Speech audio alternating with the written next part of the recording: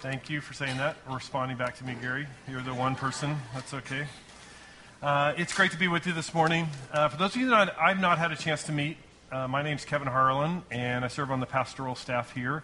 It's actually been a few months since I've been here. I think it was in January sometime, wasn't it? It was a snowy day. I remember that. There weren't many of you here, so I thought the introduction might be good to go along with that. I serve on the pastoral team, work across all of our campuses, providing leadership and working with our campus pastors. I guess in another way, you could put it this way: I'm Gabe's boss. So if you want to just know who that is, maybe you're thinking one or two things here at this moment.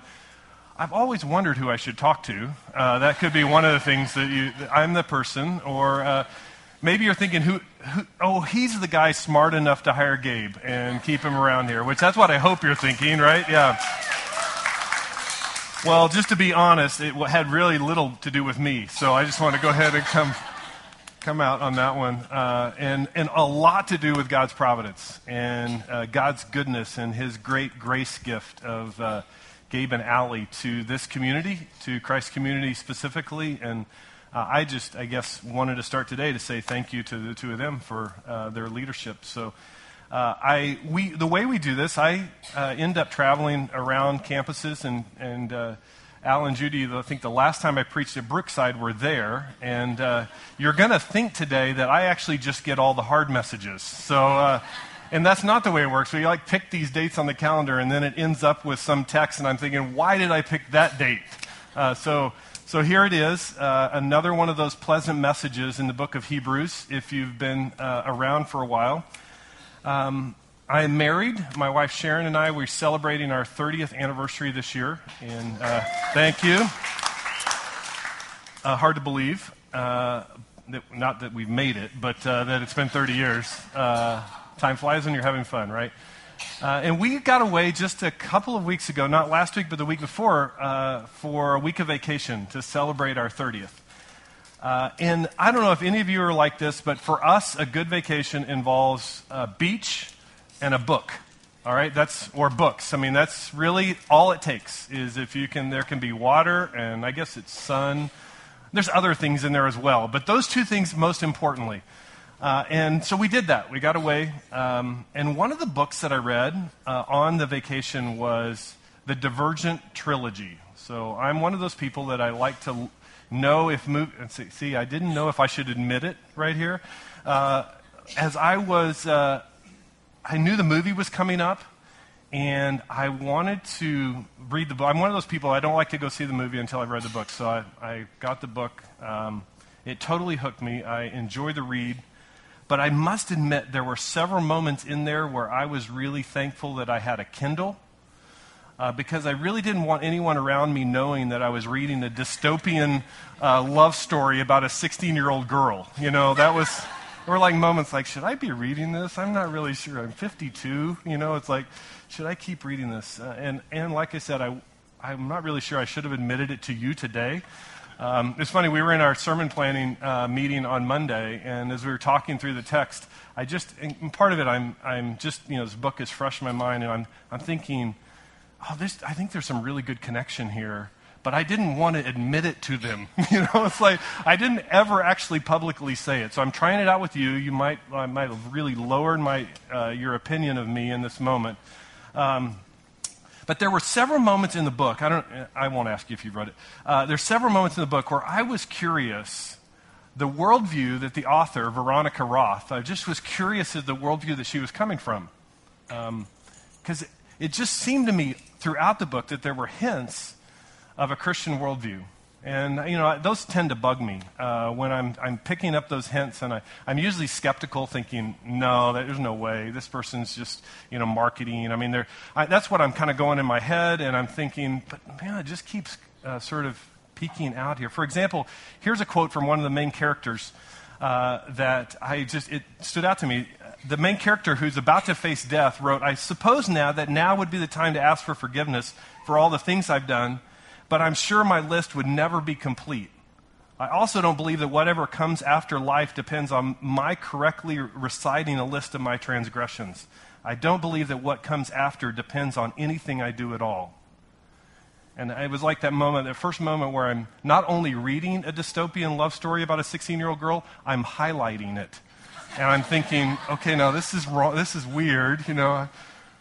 So I dug in a bit more to find out about Veronica Roth. And if you can, you can Google and you can go to her website. And I dug around in her website a little bit. And sure enough, she grew up in Chicago, which is where the book is set. She grew up in a Christian family and is a professing Christian. I found this one blog post that she wrote. She was talking about the danger of censorship in writing and censoring of books. And she was particularly concerned about Christians censoring because of the potential danger of losing the fallen part of our story. And in her blog post, she wrote this. She said, "You can summarize Christian teaching in two parts, crucifixion and resurrection, brokenness and mending." And she says, "My concern with many Christians is their refusal to acknowledge brokenness. It's all fine and good to walk around thinking, I've been saved, woo-hoo, but seriously, saved from what?" And she says, "Sometimes I wonder if they even know or if it's too uncomfortable to think about." And she continued, she finished the blog post with this, I try to think primarily of my own sin because it reminds me not to be self-righteous. My sin, mine." And this morning, as we come and open the book of Hebrews again, we encounter another warning in the book of Hebrews. Another moment where the text is going to scream at us, and I want you to know it's the text and not me, okay? It's going to scream at us this morning. And before we dig in, I think we have to ask this question, do you see the sin within? Let me just ask you this question. What's the worst sin that you can imagine anyone ever doing? Okay, don't speak it here. Just think about it in your head. Scariest, ugliest, wicked thing, most wickedest thing you could ever think of. So get something in your head. So here's my guess, is that the worst sin that you came up with isn't something you struggle with. Am I right? No, not a good time for show of hands, by the way. Now, granted, that's a little bit of a trick question, but here's a truth that I think we can't ignore, we have to face head on this morning, is that the worst sin, or the scariest sin, is the sin that we've become comfortable with. The worst sin, the scariest sin, is the sin that we've become comfortable with. It's that one thing in your life that you really just don't even care about anymore. I mean, you used to struggle with it maybe, but you gave up long ago. You've justified it in your mind so many times over and over and over again that you no longer really even are sure or maybe don't even think that it's a sin anymore. If you're a Christian here this morning and there is sin in your life that you've just become okay with, you need to hear this again. That the scariest sin is the one that you're comfortable with. So if you have your Bible with you this morning and want to follow along, we're going to look in the book of Hebrews in chapter 10. I know you're probably thinking, why would I want to follow along now? But if we're going to look in Hebrews chapter 10, beginning in verse 26. Now, you've probably heard this, but just to remind us, this book of Hebrews, it's thought that it was originally a sermon given to a group of new Christians. I guess in that time, everyone was a new Christian, from a Jewish background. And the sermon went viral in sort of a 2,000-year-old sort of way. It was copied and distributed among the churches. It became so popular and ended up in what we know as the Bible. And today when we come to this 10th chapter of verse 26, as I mentioned, we're coming to another warning. It's the fourth of 5 major warnings in the book of Hebrews. There's these moments throughout Hebrews where the preacher just, it's like this big wake-up call moment. And we come to the fourth of those today, attempting to wake up his congregation from their sleepy faith. If you remember, we were warned about the danger of drifting. That was the first warning.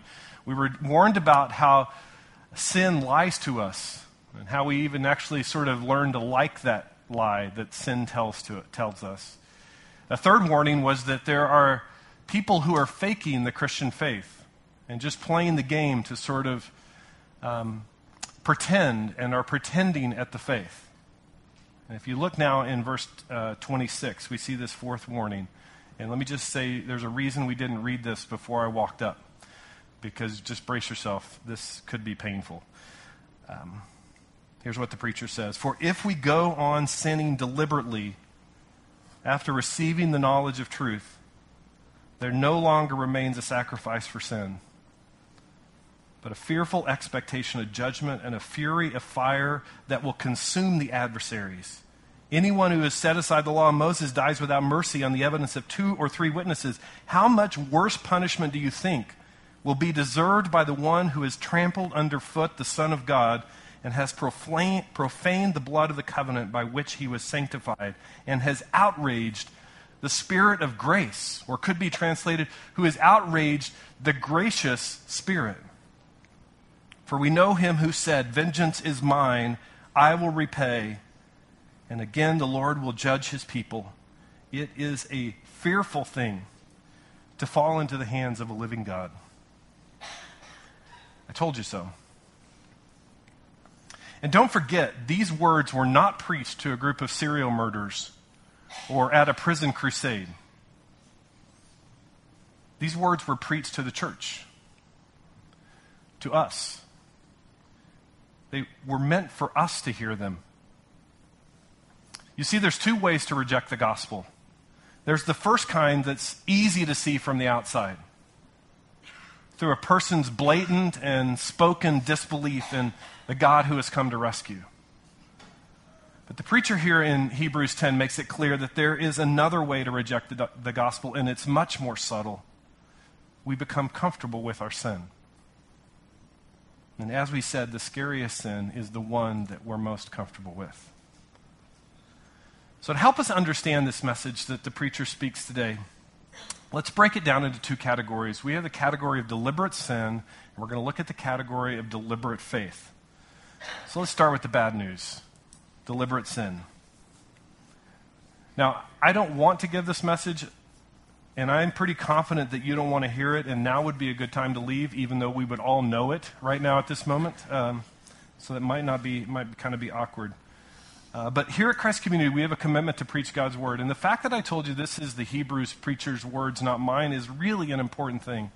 I'm just going to do my best to tell you what I think the preacher is meaning and intending, and let God do his work in your heart.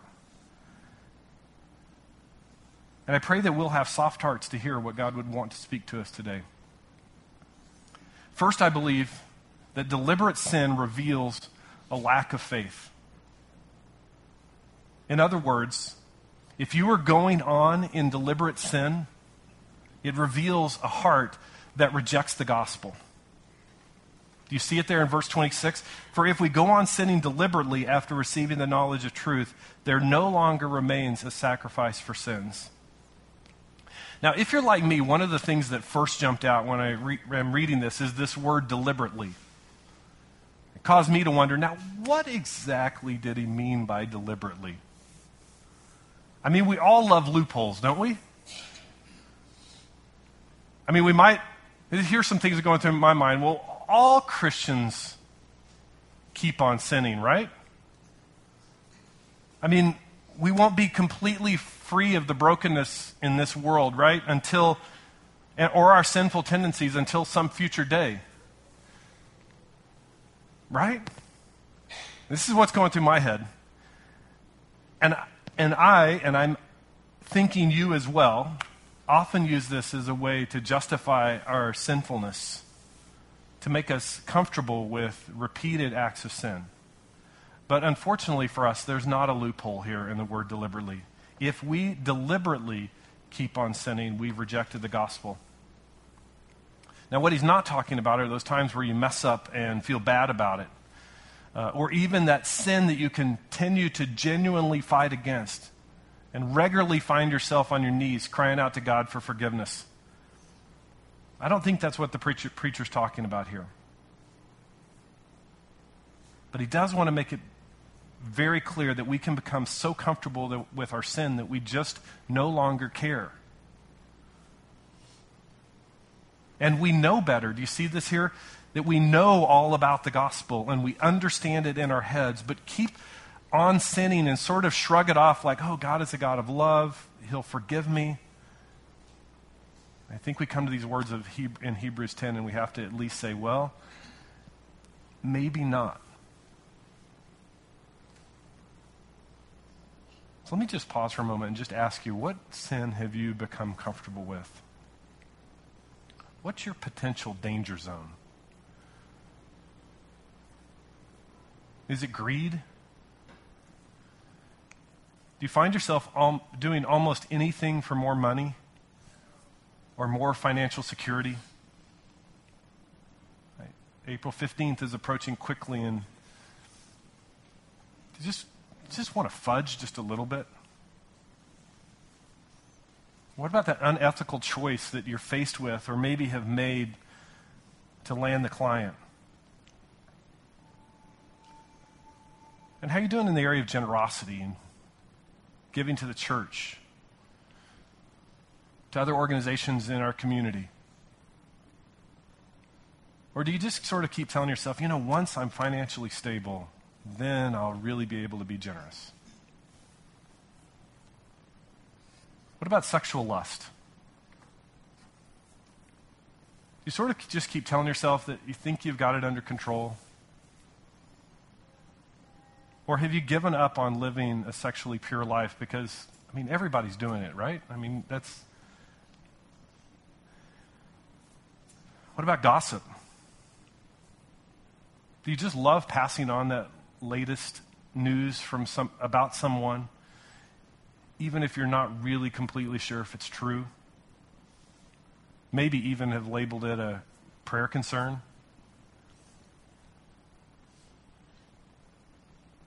Are you lazy? Are you neglecting the work that God has called you to? You're neglecting the people that God has placed in your life and His call to be about the work of redemption in our community? Are you prideful? Are you working more than you should, trying to make a name for yourself, telling yourself repeatedly that it's just for a season, it'll get better? Are you judgmental?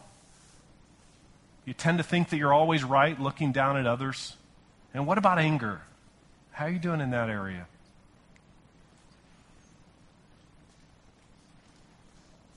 Now, you might be thinking at this moment that, those are just small sins, right? Most people struggle with those. And to that, I'd say yes. That's why this message is so disturbing. Because the scariest sin is the one that we just become comfortable with. Now, if you've been here for the last couple of months, you know that this preacher has made it very clear that the death and resurrection of Jesus has rendered any other type of sacrifice useless. There is no other path to forgiveness but the blood of Jesus. And now he wants us to know that a life filled with deliberate or sin that we've become comfortable with rejects not only the sacrifice that works, it rejects the only sacrifice. And therefore, it's not possible for forgiveness to happen. Do you see what he's saying here? That it's no longer, that sacrificial system is not even, there's no way that can work because you're rejecting it. You're actually rejecting the gospel. See, Jesus didn't come merely just so that we could go to heaven when we die, but he came to make us whole, beginning now. And when we are unconcerned with our sin, it shows that we really don't want Jesus to make us whole now. It reveals our lack of faith. Now, let me pause for just a moment and be clear to all of you, and I need this moment of pause right now, that I don't believe that we're ever so far from God that we can't be forgiven. If we turn from our sins, if we recognize our brokenness, and we repent from that and turn from it, he forgives. But when we keep on sinning and don't care, the warnings are strong and hard for us to ignore. And this is where the preacher goes. He says that our deliberate sin actually tramples on Jesus. I just don't want you to miss this strong language in verse 29. He sets this parallel to, this is what happened to someone who ignored the law of Moses. Now, how much more how much worse would the punishment do you think it would be, will be deserved by the one who has trampled underfoot the Son of God. Now, this word, trampled underfoot, in some of your translations may have a different phrase. This, I think, is the best possible choice for this. It is literally like a disdain, a strong meaning. It's a disdain not just for faith, for religion. It's a disdain for the person of Jesus, who came and paid this sacrifice for each of us. It's like we're literally, he's saying literally stepping on his face. And to make it worse, it says that it actually renders his blood as meaningless. And if you've been here through this Hebrew series, you know for the preacher there's nothing that is of more value, that is more sacred, more precious, more powerful than the blood of Jesus. You see, his blood is here not just to give us life in the future, it is here to sanctify us now. Do you see that? To set us apart, to make us holy. The goal of the gospel is that we would become like Jesus. And when we view the blood of Jesus as just something that gets us into heaven for some future date, we're actually profaning the blood of the covenant. Dallas Willard, I love his phrase. It's sort of gross, but I love his phrase. He calls this vampire Christians. People who say, I want a little blood of Jesus, but excuse me while I get on with my life. I'll see you in heaven. I just want just a little bit of your blood, but I'll see you in heaven. And do you see the disrespect in that sort of attitude? And when we keep on deliberately sinning, this is the disdain that we're communicating. Could it be that we're becoming comfortable with our sin? There's a third thing here that I think is that this leads to, and preacher wants us to know about deliberate sin, is that it leads to a life of dread. You see, we love our sins, don't we? I mean, well, most of them. That's why we keep coming back to them. We want something out of them. They make us happy. And yet, over time, it doesn't work that way. It actually leads to dread. It sort of gnaws at us. We know that we're not going to live forever. Do we really think that in our rebellion, when we stand before a holy God, that rebellion would be ignored? Preacher doesn't want us to miss this and to feel the weight of our lifestyle. Look at these strong words: fearful, judgment, a fury of consuming fire, death, punishment, vengeance. And as if that's not enough, in verse 31, it is a fearful thing to fall into the hands of the living God when you are away from the gospel, deliberately sinning. It is a fearful thing to fall into the hands of a living God. And sure, we love thinking about a God who's full of mercy and grace. But ask yourself for just a moment, which God do you want? Do you want a God who longs for you to choose the right thing? Do you want a God who hates the cancer of sin that is destroying your life? Do you want a God who loves you and longs for you to be whole and experience life as he intended? Or do you want the sort of trivial version that we often create, who doesn't really care what you do and looks the other way? I mean, is that God really worthy of fear and reverence and worship and love? Which God do you want? Now, this passage can cause some questions, and if you've one that are following along with our reading plan for this year and you read this section this week, you're probably thinking, no, wait a minute, what's going on here in this passage? And he started feeling sorry for Gabe because he was going to have to preach about it, not knowing that I was the one. Let me just be clear on one point. I don't believe that, and this has been debated, and there's a lot of question of this, but I personally hold to a view that a Christian cannot lose their salvation. I don't think that's what's being articulated here. Nor do I believe that the Bible teaches that you can earn your salvation by continually doing good works and not sinning. But Hebrews, and this preacher, I think, makes it clear that there are people who are faking it,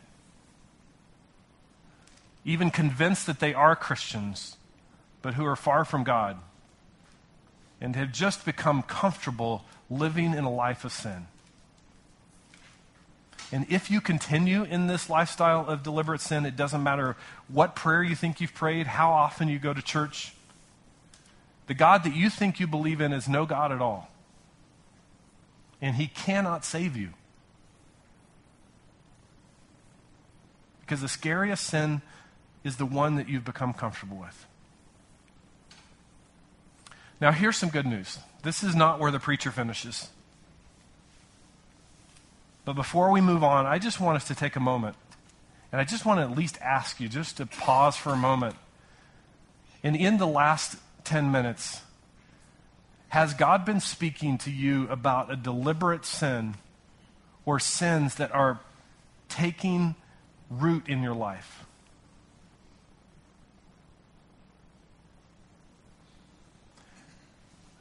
That's what I prayed for this week as I prepared. It's what I prayed for this morning as you hear it, that God would convict and do his work in each of our lives. I don't know what's going on in your life. If that something's being spoken to you, it's not from me. Too many times in a message like this, we just quickly move on, and I don't know if you're comfortable writing it down, sticking it someplace in your brain that you're not going to lose it.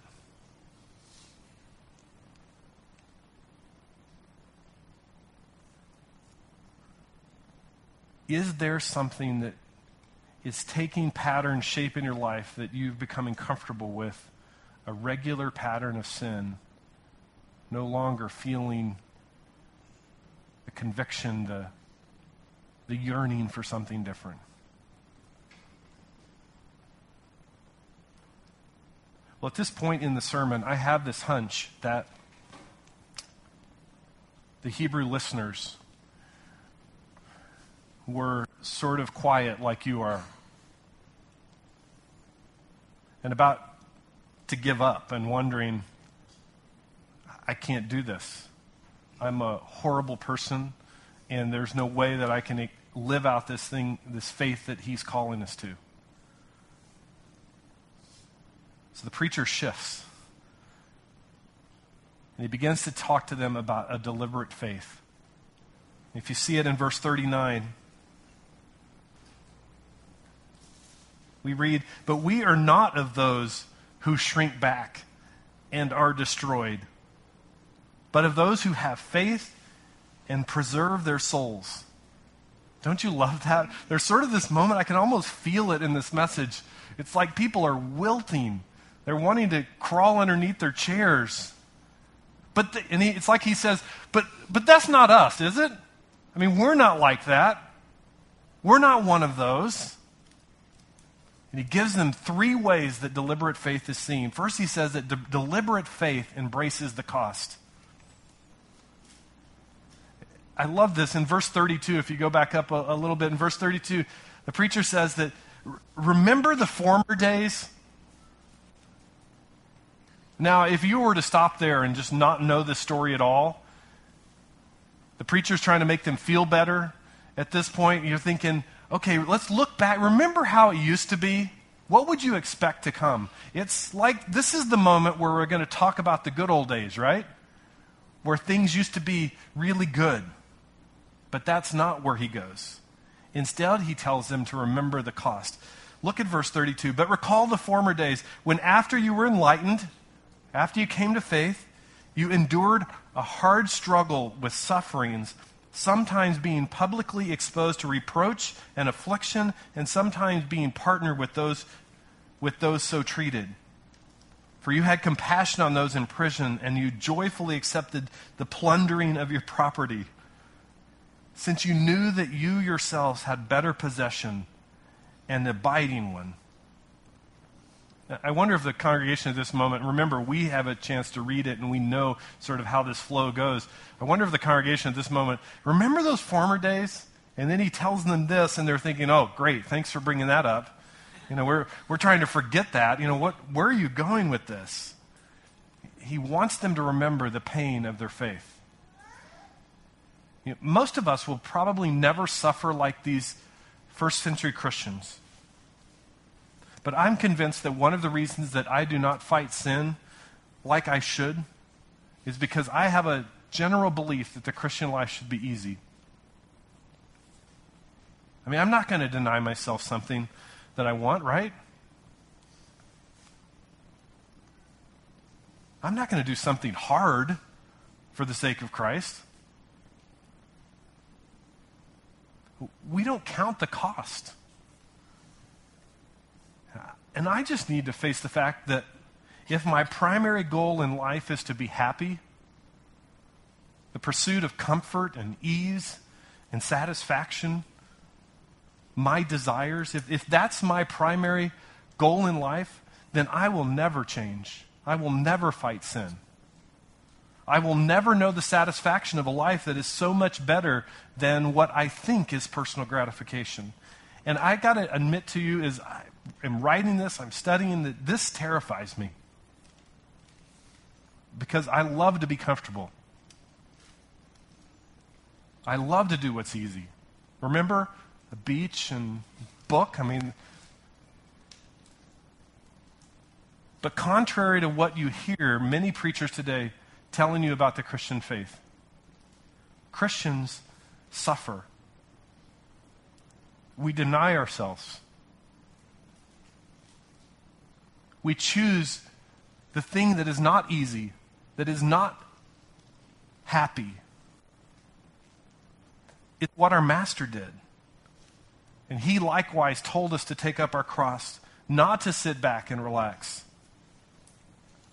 Christians, by definition, are a suffering people who are learning throughout our entire lifetime to deny what we want.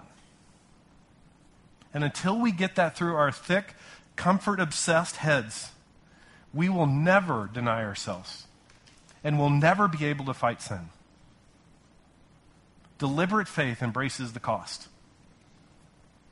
Second, and I believe this is the only way that the first one is possible, is that deliberate faith keeps the end in mind.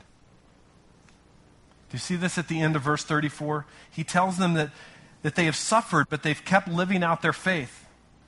And he centers it primarily around one idea. He says that since you knew that you yourselves had a better possession. He said, you knew that you had something better than this deliberate sinning that I was earlier talking about. You knew that you had something better. It was something that had been given to them by the sacrifice of Jesus, and one day, the truth that Jesus would one day return. You see, this is the only way that suffering makes sense. It's the only way that self-denial is possible.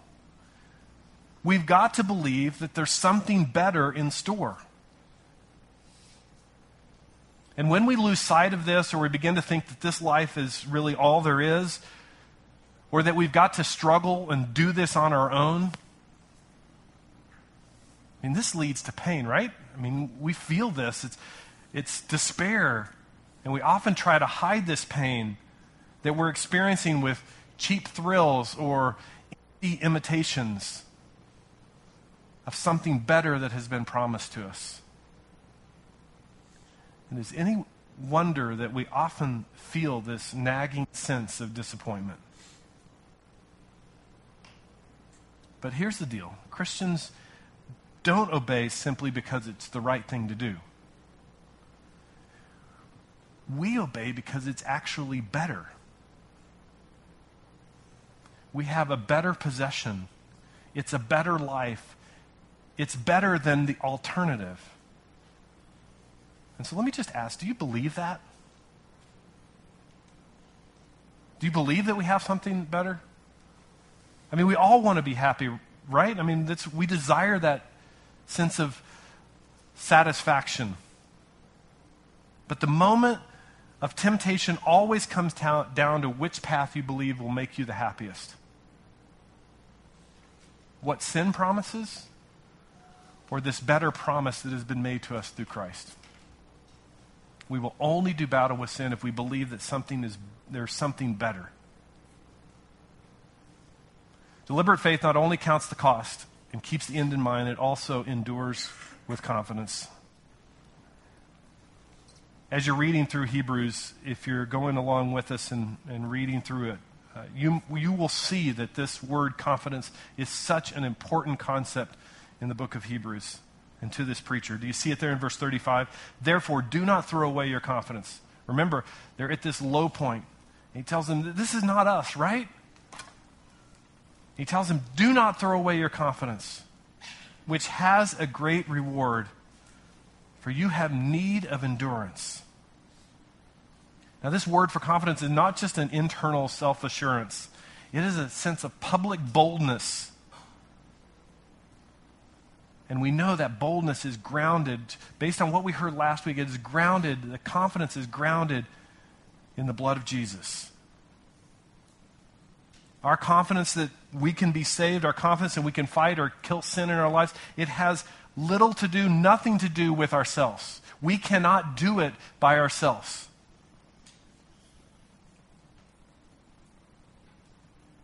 But He can. The one who was tempted like us, but lived a sinless life.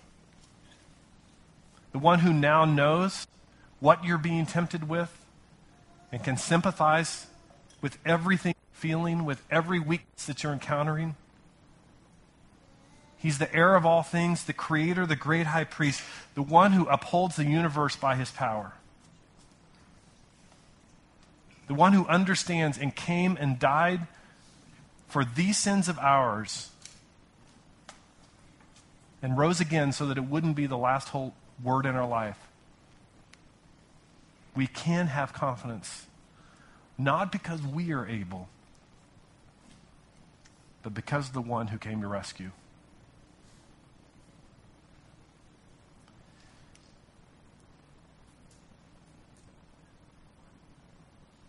Now, as we come to the end, I don't want us to simply get this good part at the end and erase out what was this strong charge at the beginning of deliberate sin. And so I want us to pray, and then I've asked Gabe to come and lead us in a time of confession. May God speak and work in each of your lives. May we have confidence and boldness. The blood of Jesus offers the path of forgiveness. And may we stop sinning as we've been instructed. Let's pray together.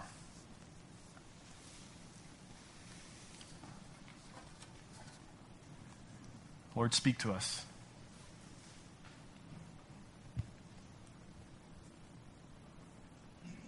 May we hear from you.